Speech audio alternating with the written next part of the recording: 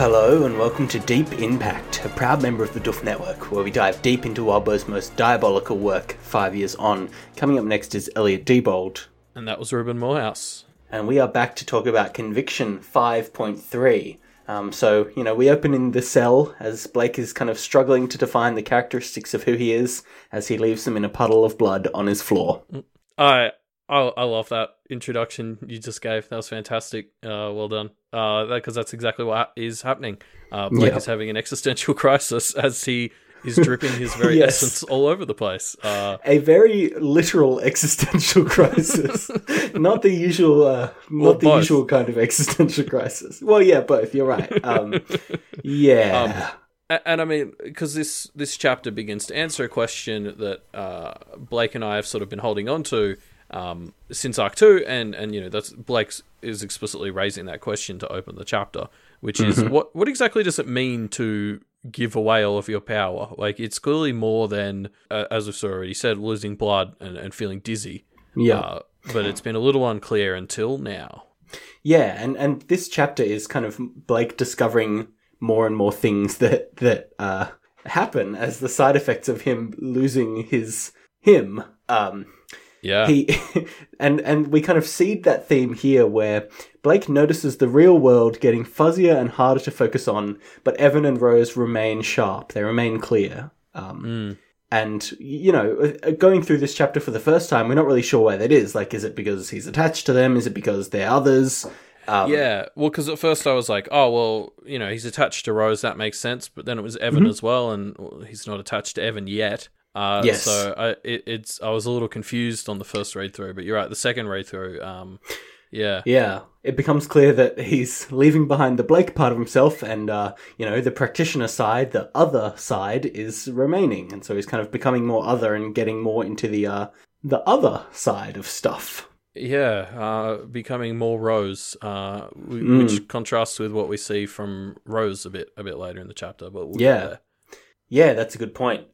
So Blake does a little trick where he basically kind of just is able to get out of the cell because he's so not Blake anymore that people don't even really seem to notice that he just kind of leaves the cell and tries to hurry away before Duncan discovers what he's up to.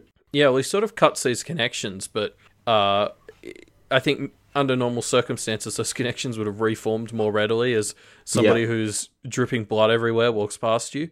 But he's kind of fading out of existence, I guess, a bit. So, like there's this bit where two paramedics rush by him, and he draws a circle of blood around himself so that they don't see him, and they run past, and Blake sort of smirks, which is like an oddly arrogant and positive emotion to be feeling in this situation where it's like, haha, I've drained myself of so much blood, you can't even see me.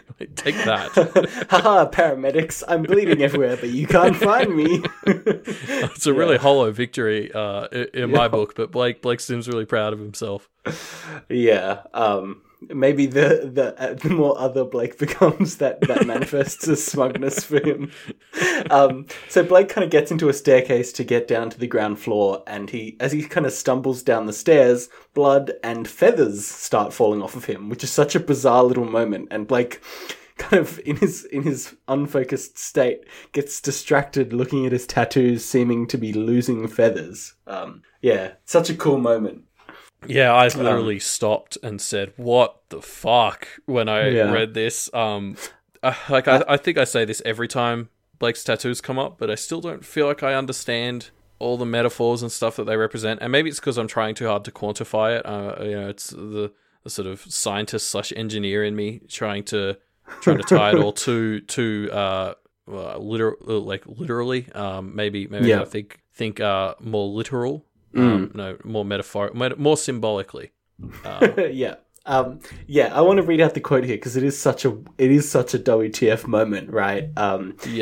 Blake thinks, I looked down for the source of the feathers and I saw my tattoos. 3 of the birds were beheaded or partially beheaded, the cuts intersecting their faces and necks, the other parts of their bodies already gone. Like, shit. And then his response at the end of this paragraph, is, huh? Which is so nonchalant. Like, I can't tell if that's just Blake or if he's just so out of it he can't muster up an appropriate response, or both. But that jumped out to me almost as much as the brutal description of these birds. I was like, that is not an appropriate reaction to seeing what you have deduced as a symbol of your being decapitated. It's not okay. Yeah, I would, if I don't know, I think Blake is pretty out of it, and so I think we should be a bit charitable to him, not taking this as seriously as he should. Or maybe he just kind of realizes, I fucked myself up here. Like, I don't need to see the birds to know that. Yeah, that's true. This isn't exactly news. Yeah. Anyway, so Blake kind of staggers along down these stairs and is basically filling Rose in on what she's missed. The trials, the framing for murder, all these are fun times. And they talk about this so intensely that they don't really realize they're stuck in an MC Escher staircase. Yeah, I love these sort of cliff notes. It hurts to talk summaries from Blake, where he's just giving her like the shortest possible explanations of each bit individually, and it's like, it must be so frustrating for Rose because she's basically having to prod him for every piece of information. Like, he gives her half answers that just raise more questions. It really reminds me of a parent kind of trying to prod their child for what happened today at school, and they just get all these like one word answers. Blake is disinterested at the best of times, and now is not the best of times. There's also this great bit where, as soon as Evan sort of comes up, Rose's first question is, how did you bind him? And then after that, her next question, or her next comment is like, using souls is different to ghosts. And it's so Rose, she's instantly thinking about like the law and the, for lack of a better word, the science of the Evan's details, situation. the finer details of it. None of that has even crossed Blake's mind in like the last 5 chapters. It's just, that's just Evan. He's not a soul or even a ghost or who gives a shit. It's just Evan. It's a great little moment, just as Rose has come back, that helps highlight the differences between them. It's pretty great. I love, we get Rose back and straight away we're seeing how much of a like improviser Blake is, and how it's like with the glamour where Rose is pointing out, oh, that shouldn't have worked. It's Rose pointing out the flaws in what has somehow managed to work for him. I guess there's definitely room to overthink in this world. Fel talked a lot about saturating yourself with knowledge, and I guess Blake has avoided that so far. Yes, but it's also possible to underthink, as Blake kind of realizes that he does here, where he kind of is talking about, oh, I'm able to just kind of focus on one thing, and I get tunnel vision, but I can actually focus. It's awesome. And then he just kind of keeps describing how he reaches a landing and keeps rushing downstairs. Evan tells him at one point the front door is 1 floor down, and Blake passes 4 different landings before he realizes that he's just stuck in a loop. Yeah, I mean, that was funny. I didn't actually count that. Like, the first time going through, I didn't notice that at all. I was way too engrossed in the conversation and Blake's focus on his tunnel vision or lack thereof, which is exactly what Blake and Rose did. So I think the writing works really well, because, again, you go back and read it, and it's exactly like you said. There's 4 times where he takes a note of the fact that he's turning around and he's hit the landing, and that doesn't make sense when they're only heading 1 floor down. Yeah, I think it works great because it also does give you a bit of this sense of, well, how high up were they anyway before it kind of hits? Like, you're just starting to be a bit concerned that something's going on, and then Blake realizes at the same time you do. It's awesome. Yeah. And so there's this moment where Blake, he's getting that tunnel vision, and then he tries to undo it basically and go the other way when he realizes that it's limiting him. Yeah. And he finds it a lot harder to go back to having blurry general awareness than he did to focus in and tunnel vision. Yeah. And I don't know if we've got a concrete answer yet as for why it was harder. Like, Blake sort of wonders a bit, but I'm wondering if maybe it's because as he's transitioning to becoming a bit more othery, there's a natural inclination to become a bit more focused, I guess, in one specific avenue. Like we see most others are sort of centered around some sort of core idea, and maybe that's sort of what was starting to happen to Blake. Yeah, they do get the sense of being specialists rather than generalists, right? So I think that could be an explanation of this. Yeah. So, yeah, Blake has got himself caught in another weird mind-bending chronomancy trap, which, Laird and Duncan, they're jerks, but I do love this kind of, weird mind-bending trap shenanigans that they always pull. Yeah, and so I've got something here in my notes that I just had a good laugh, because I wrote this, and then I scrolled down, because you'd done a pass of notes first, and you'd written the same thing, just 2 paragraphs down, which is... This would be so much fun for escape rooms. It's a little escape room that Blake finds himself in for the majority of this chapter. And you just think, if the practitioners could put all the violence away and just make cool escape rooms, the world would be a much better place. Yeah, wouldn't everyone be happier? Others could just, instead of tormenting humans through, torture and shit, they'd torment them through mind-bending, frustration puzzles. Yeah, well, it's like Saw, but with magic. Saw, but nicer, yeah. Anyway, so, the gang realizes, oh shit, there's a rune that's making these stairs loop, and Evan kind of tries to reach through the wall to break it, but it's salted, so he can't. But there is a window in this stairwell, and, Blake sees that, and an idea starts to form. Yeah, but before Evan points the window out to Blake, which is a little funny moment in and of itself, Rose has already run off to see what she can do with her newfound bonus power from Blake. But there's a little argument... blood power. Yeah. But there's a little argument that they have before she goes, because Blake is basically you need to go do something, and Rose is very hesitant to do that. And obviously it's been a while since we got to really talk about Rose in a way that is sort of about her, because she's sort of been defined for the last arc by her absence. But she spends most of her time justifiably complaining that Blake never lets her do anything. And now we have this situation where he is like, can you do something? And she says no. And I don't want to be unfair to her. This is not an ideal situation to be called to bat. This is very stressful, but she sort of hesitates to even try and experiment with what Blake has given her, and we see how valuable what he has given her is later. But it felt very Rose to me that there's this sort of, even though she always complains that Blake doesn't let her do things, she is quite a hesitant, she likes to plan things out. She's not an improvisational person, and so she hesitates when Blake does ask her to just go and try and figure shit out.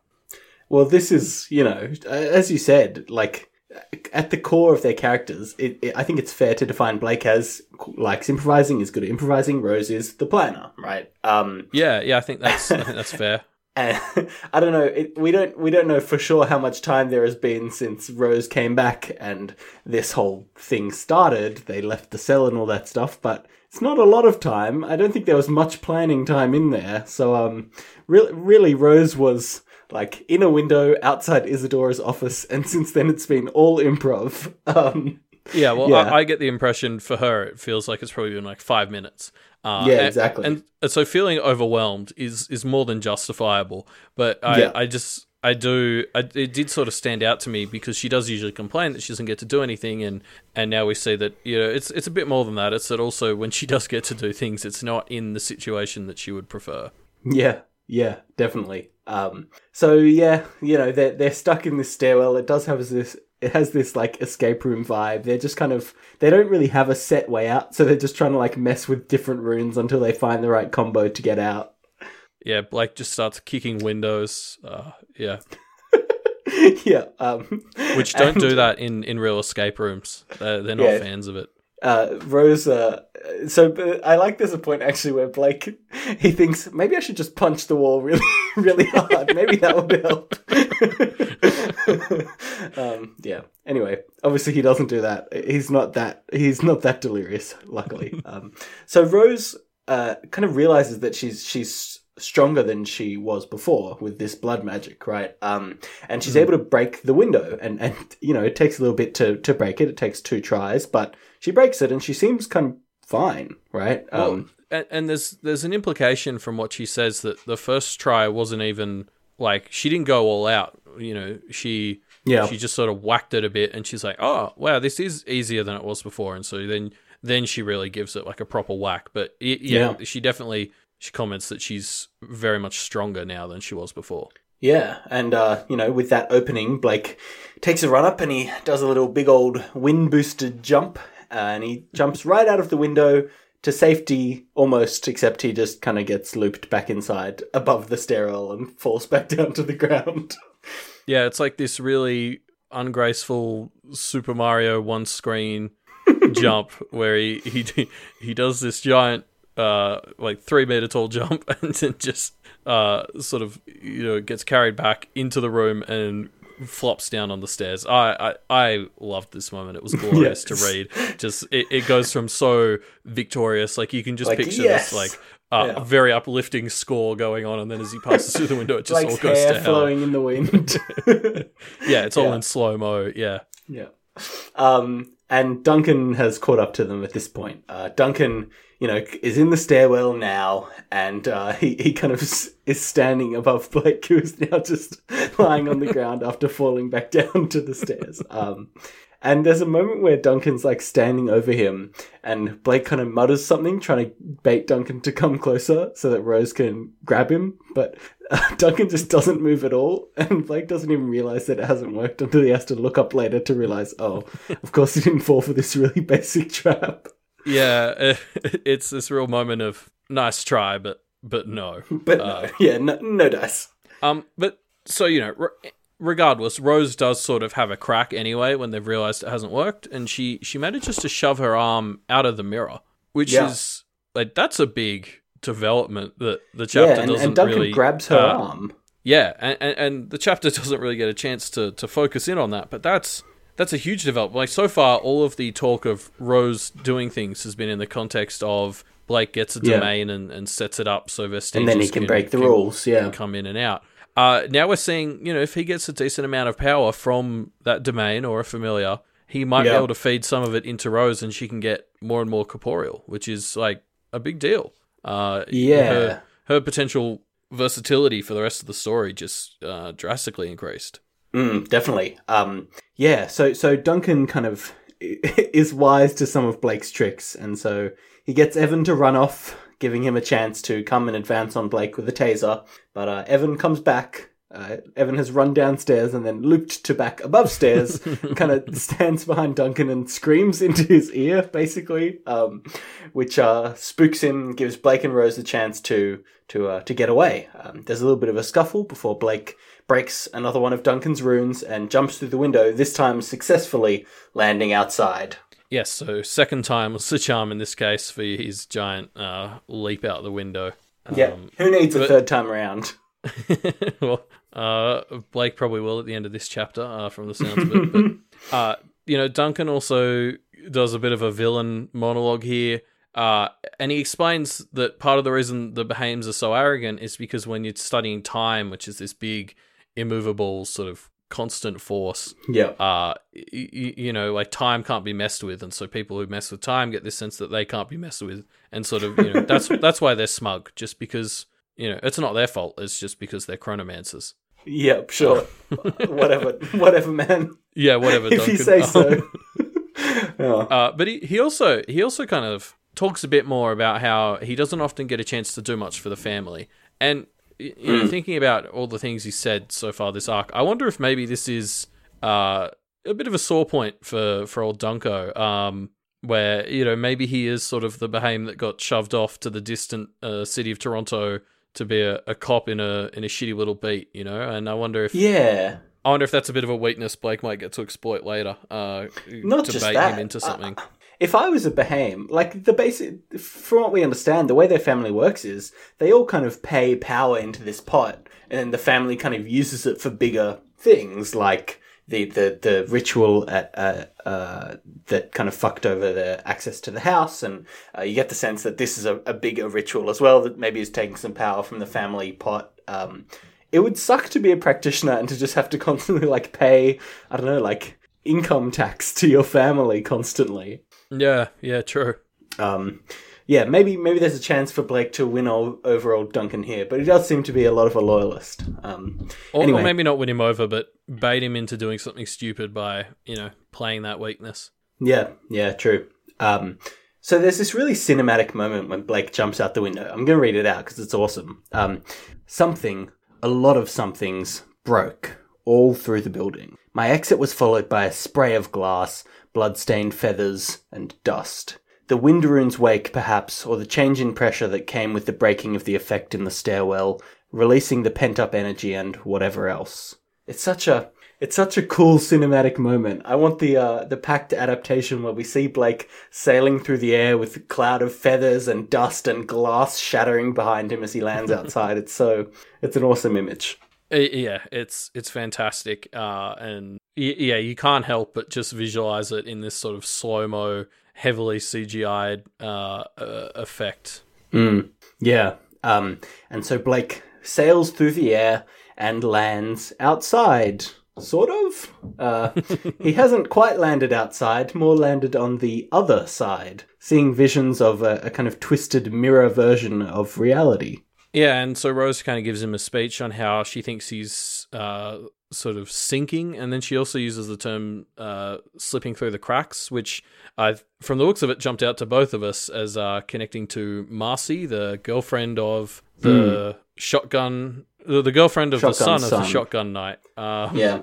So, yeah, I mean, I wonder if this is going to be, Blake's expedition slightly into the world of the others is going to be a useful thing when it comes to the Erasure Demon. Yeah, it's a good point. And Rose is kind of explaining a bit about this place, theoretical place. She calls it the spirit analog to the deep wilderness. No shit? I asked. Sometimes there's shit, she said. That's like a robot level of not understanding idioms. It's crazy how much this must be intentional.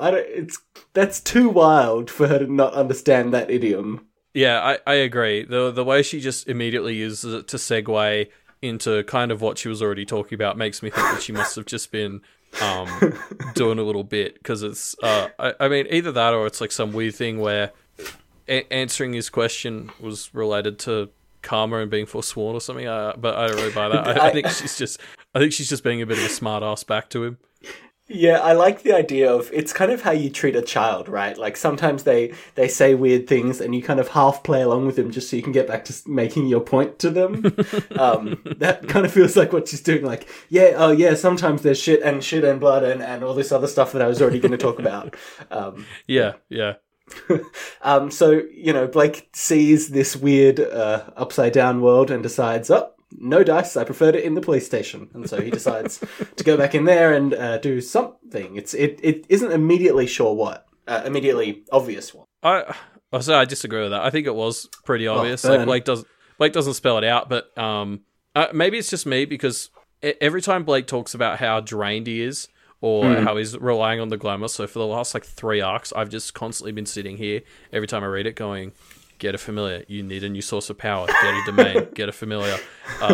Like if this was me, I really would have tried to solidify myself as a top priority. So that it's just always at the front of my mind. So as soon as he was going back in, I was like, yeah, do the Evan thing. You got to get... I actually thought, but to be fair, I thought he was going to get Evan's body. I didn't figure he was going to try and do the ritual. Do the ritual right there. Yeah.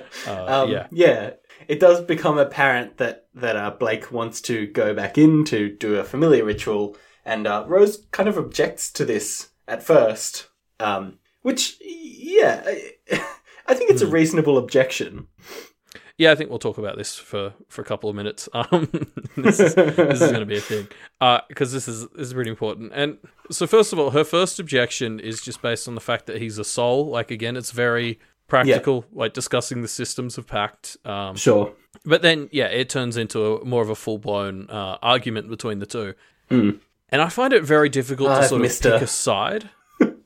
Yeah. So basically, I think Rose's objection here is, this is a big decision. You're marrying a child. Like, I need to think about it. I've only been back alive for 10 minutes.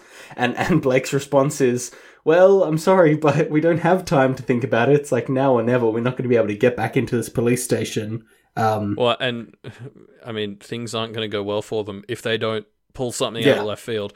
Like they both have really valid points. So it's really hard to kind of call one of them out for being wrong or right, because it's a big decision for Rose, and Yeah. she's having to make it under duress, which isn't really fair. Like Blake's gone to so much effort to make sure Evan's not making this decision under duress. Rose has not gotten any of that consideration. Yeah, why would he consider her? Come on. Let's be reasonable here. On the other hand, like, Blake's right. This is, Evan's about as good a familiar companion as they've found, for the starters. Yeah. But then also, Blake is also kind of doing it under duress a little bit as well. He had sort of made this decision anyway, but it really does. It is a now or never type thing. And she does kind of need to make the decision right now, and that's not fair, but that's also not entirely Blake's fault. So it is just sort of the situation. Yeah. I think I agree with Blake here, although I don't know, Evan is the first familiar that has been nice, right? Like, not the first familiar, the first other. He's obviously a bit of a different case, and so I can kind of see the point that the Blake and Evan thing could be, puppy love. It's Blake's first real relationship with an other that isn't that has happened, right? Like, I don't know. Yeah. And I think one of the best parts of this little argument is the ending, where Rose calls Blake an asshole, and again, fair. And then Blake responds with, well, I'm not really me at the moment. And Rose retorts that it might be the opposite, and maybe he's the most him right now. Yeah. And then she just, with that, she leaves, which is a great solid slam the exit door. line. And I think Blake's next thought is that he went to go and see Evan, and he was really angry. Good way to start a relationship. Doesn't point out that she was wrong. But yeah, it's a great moment. Yeah. So Blake again gives Evan a chance to back out of this, and Evan decides, no, I'm in. I'll become your familiar. They kind of swear their undying love to each other, and this does seem to win Rose over a bit.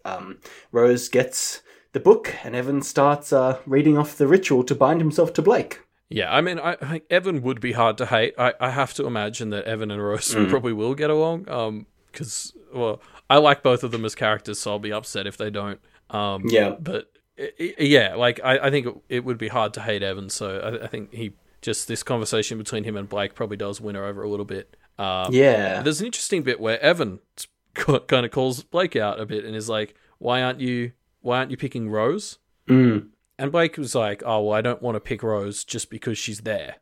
Yeah, I have to say as well, I don't think Rose would want to be Blake's familiar. Like, I think she would see that as binding herself more in the slave owner relationship. I don't know. Well, it's a tricky thing, because at the moment she's kind of already there. She's getting all of the cons of the familiar relationship and none of the perks. So there's an argument there, but you're right. Familiar is making her his familiar would be making it permanent. Whereas I think they're both kind of still holding out hope that they can break their current bond a little bit. I imagine if their bond does get broken, I don't know. I don't think they'd want to stick around together, right? No, I think they'd stay in touch, but more like cousins than exactly than what they are now. But anyway, so Blake does quickly mention to Evan that, like, oh, well, he doesn't want to pick Rose because she's just there, and I think this comes across as a really nice sentiment. But the more I thought about it, it's like that is also explicitly saying that he doesn't want her as his familiar, because if she was just there, but he did really like her, then he probably still would make her his familiar. So he is avoiding saying that he doesn't want her as his familiar. Yeah, definitely. Which we said Rose wouldn't want to be his familiar, but I think this is Blake also kind of telling us that he wouldn't want Rose either. It's a mutual decision. Yeah. But Blake and Evan do seem to be a good fit, right? Blake has this desire to do good that's so... I wrote naive in my notes, but that's probably not the right word. Like pure? Innocent. Pure, maybe? Pure. He very much does want to do good, right? He has this simple view of morality. Things are capital G good or capital B bad, and Blake is going to do capital G good. And Evan, quite nicely fits this. Evan has said he wants to make the bad things go away, right? So they do fit together well in their motivations. Yeah, and as we've touched on, and as they've touched on, they've got there's similarities in their bad days. So, yeah, I mean, they do make quite a good pairing. Yeah. There's also another very touching moment where Blake makes Evan promise that once Blake is gone, once their bond is broken, Evan will agree that he's done good and he can move on. He will, he deserves to be at rest, and once this bond is done, Blake makes him promise that he will go and seek rest. He will pass on. Yeah, you're right. It's very touching, and Blake has to sort of twist Evan's thumb to get him to do it, but it's such like a selfless move by Blake in a way, like kind of forcing Evan to be kinder to himself. Like he makes Evan's big promise be that he will be like fairer on himself.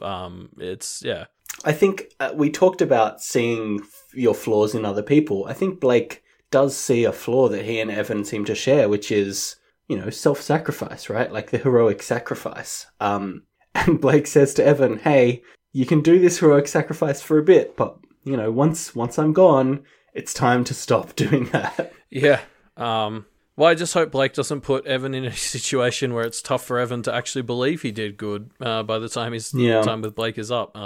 Because I know Blake definitely means to allow Evan to keep that promise, but Blake doesn't always get to do what Blake wants to do because everyone's trying to kill him. Blake is not great at keeping those promises sometimes. I'm cautiously optimistic, I guess. Yeah, and the chapter ends there with Evan reciting the ritual. Yeah, so presumably we'll start the next chapter as the ritual's ended. Or, time skip 20 years ahead, and they're older now, and they've been working together for a long time. Everyone lived happily ever after. Yep, exactly. That's where the story ends, actually. This is the last chapter. So that's the end of Not Packed. That was a joke, but it is the end of our episode. Almost. Before we wrap up, a little reminder. We're doing a discussion question. That question is, if a practitioner has vowed to serve a system, is it okay for them to break the rules of that system to help deal with magical entities the rules don't account for? So we were kind of thinking about Duncan when we wrote this, but we want to apply to things that aren't just policemen, any kind of system. Where is the line to break the rules of that system? Kind of keeping the spirit of the law but not the letter, perhaps, is another way to think about it. Yeah, totally. And so same as last time, you can chuck your thoughts on that discussion question in the discussion thread for this chapter or the previous one, and we'll pull them all out for our 5.4 recording. Yep. Yes. Before we get to that, though, we want to dive into some comments from this chapter, comments that were made 5 years ago when this chapter first came out. Yeah. Now, I've pulled out a little comment thread that I really want to jump into, which is something that I love doing, speculating. This speculation chain includes comments by Farmer Bob 1, Mian, Psycho Gecko, and more, all kind of speculating what animal shape Evan might take as a familiar. There's kind of a consensus of, he's loyal, he's something zippy and fast. Animals being thrown around include dog, monkey, bird, rabbit. Actually, I really like the idea of Evan being a rabbit familiar, except, we've had a few horrifying rabbit incidents lately, so maybe it doesn't have the best connotations. Well, but Evan is, small, quick, and... as we saw with Duncan, where he screamed in his ear, he has a bit of bite, and that's what we've learned rabbits have as well. Yeah, definitely. So it is actually a pretty good fit, and a rabbit is a relatively normal animal to be bringing around with you, because that would be my biggest concern with a familiar is, if it's a dog or a cat, okay, but from memory, Rose Senior's mother had like a snake or something, which isn't the most mobile of pets normally.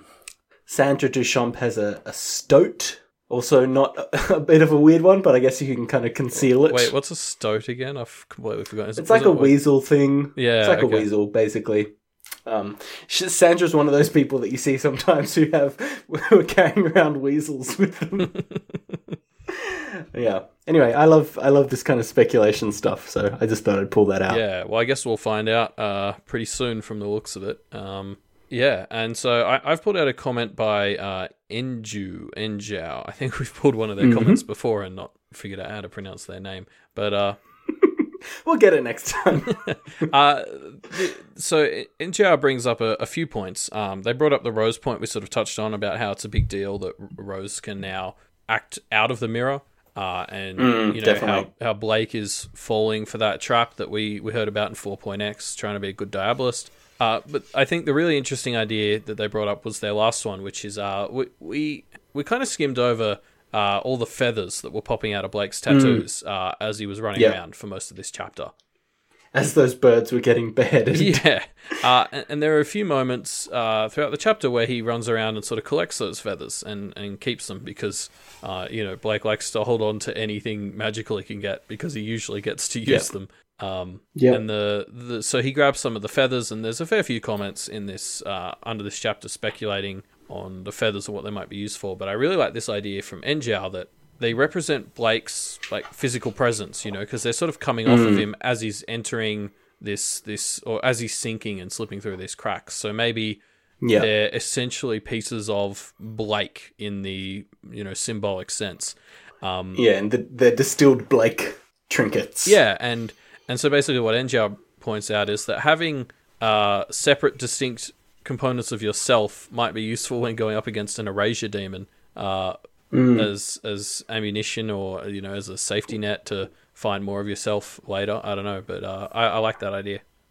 I just really enjoyed all the comments sort of going into the feathers and the tattoos and what they represent because it's a really fun topic right now. Yeah, on the note of the erasure demon, Andrew also points out that ghosts might be the best possible allies there because the erasure demon is about making people forget things, and ghosts are like incarnations of memories, which is an interesting point. I don't know, Blake might have accidentally stumbled into the perfect tools to fight this thing. Yeah, well, I guess we're back to that whole, do you fight like with like, or do you fight like with the opposite? I guess we'll see. Yeah, have a bit of both. It's probably a good idea. Yes. But that's the end of Conviction 5.3 of our discussion about it, at least. Thank you everyone for joining us. Remember, get your answers to those discussion questions into our discussion thread, which will be linked in the episode description down below. Yes, and if you're enjoying this show and any of the other shows on the Doof Network, please head to patreon.com/doofmedia. This podcasting network is entirely backer-based, and we really count on everyone's donations to keep the microphone lights on. Yeah, I mean, one tangible example is when we were just doing this show with just the two of us, we had it as, we had it hosted on our own shitty little server, and that meant that sometimes when a new episode came out, some people would have errors downloading it because our server couldn't handle the load. Now that we are a part of the Doof Media Network, we are getting some money from people like you, hopefully, who are backing the network, and that means we can make our server more stable and make sure that, all these things that do go into delivering a podcast, or the technical side, can be more covered. So yeah, if you enjoy all the content that the Doof Media Network produces, why not prove it, huh? Put your money where your mouth is and check out the Patreon. Yes, and while you're hopefully doing that, don't forget to stop by Wildbow's Patreon, patreon.com/Wildbow, and send some money his way because he's writing all these fantastic stories. Yes, he does all these cool things that allow us to spend hours every week talking about them and enjoying them. So definitely check that out. And if you want to hear more from us, I'm afraid you'll have to wait until we do our episode on 5.4, which will be coming out on Wednesday, the 17th of April. So we'll see you then. See ya.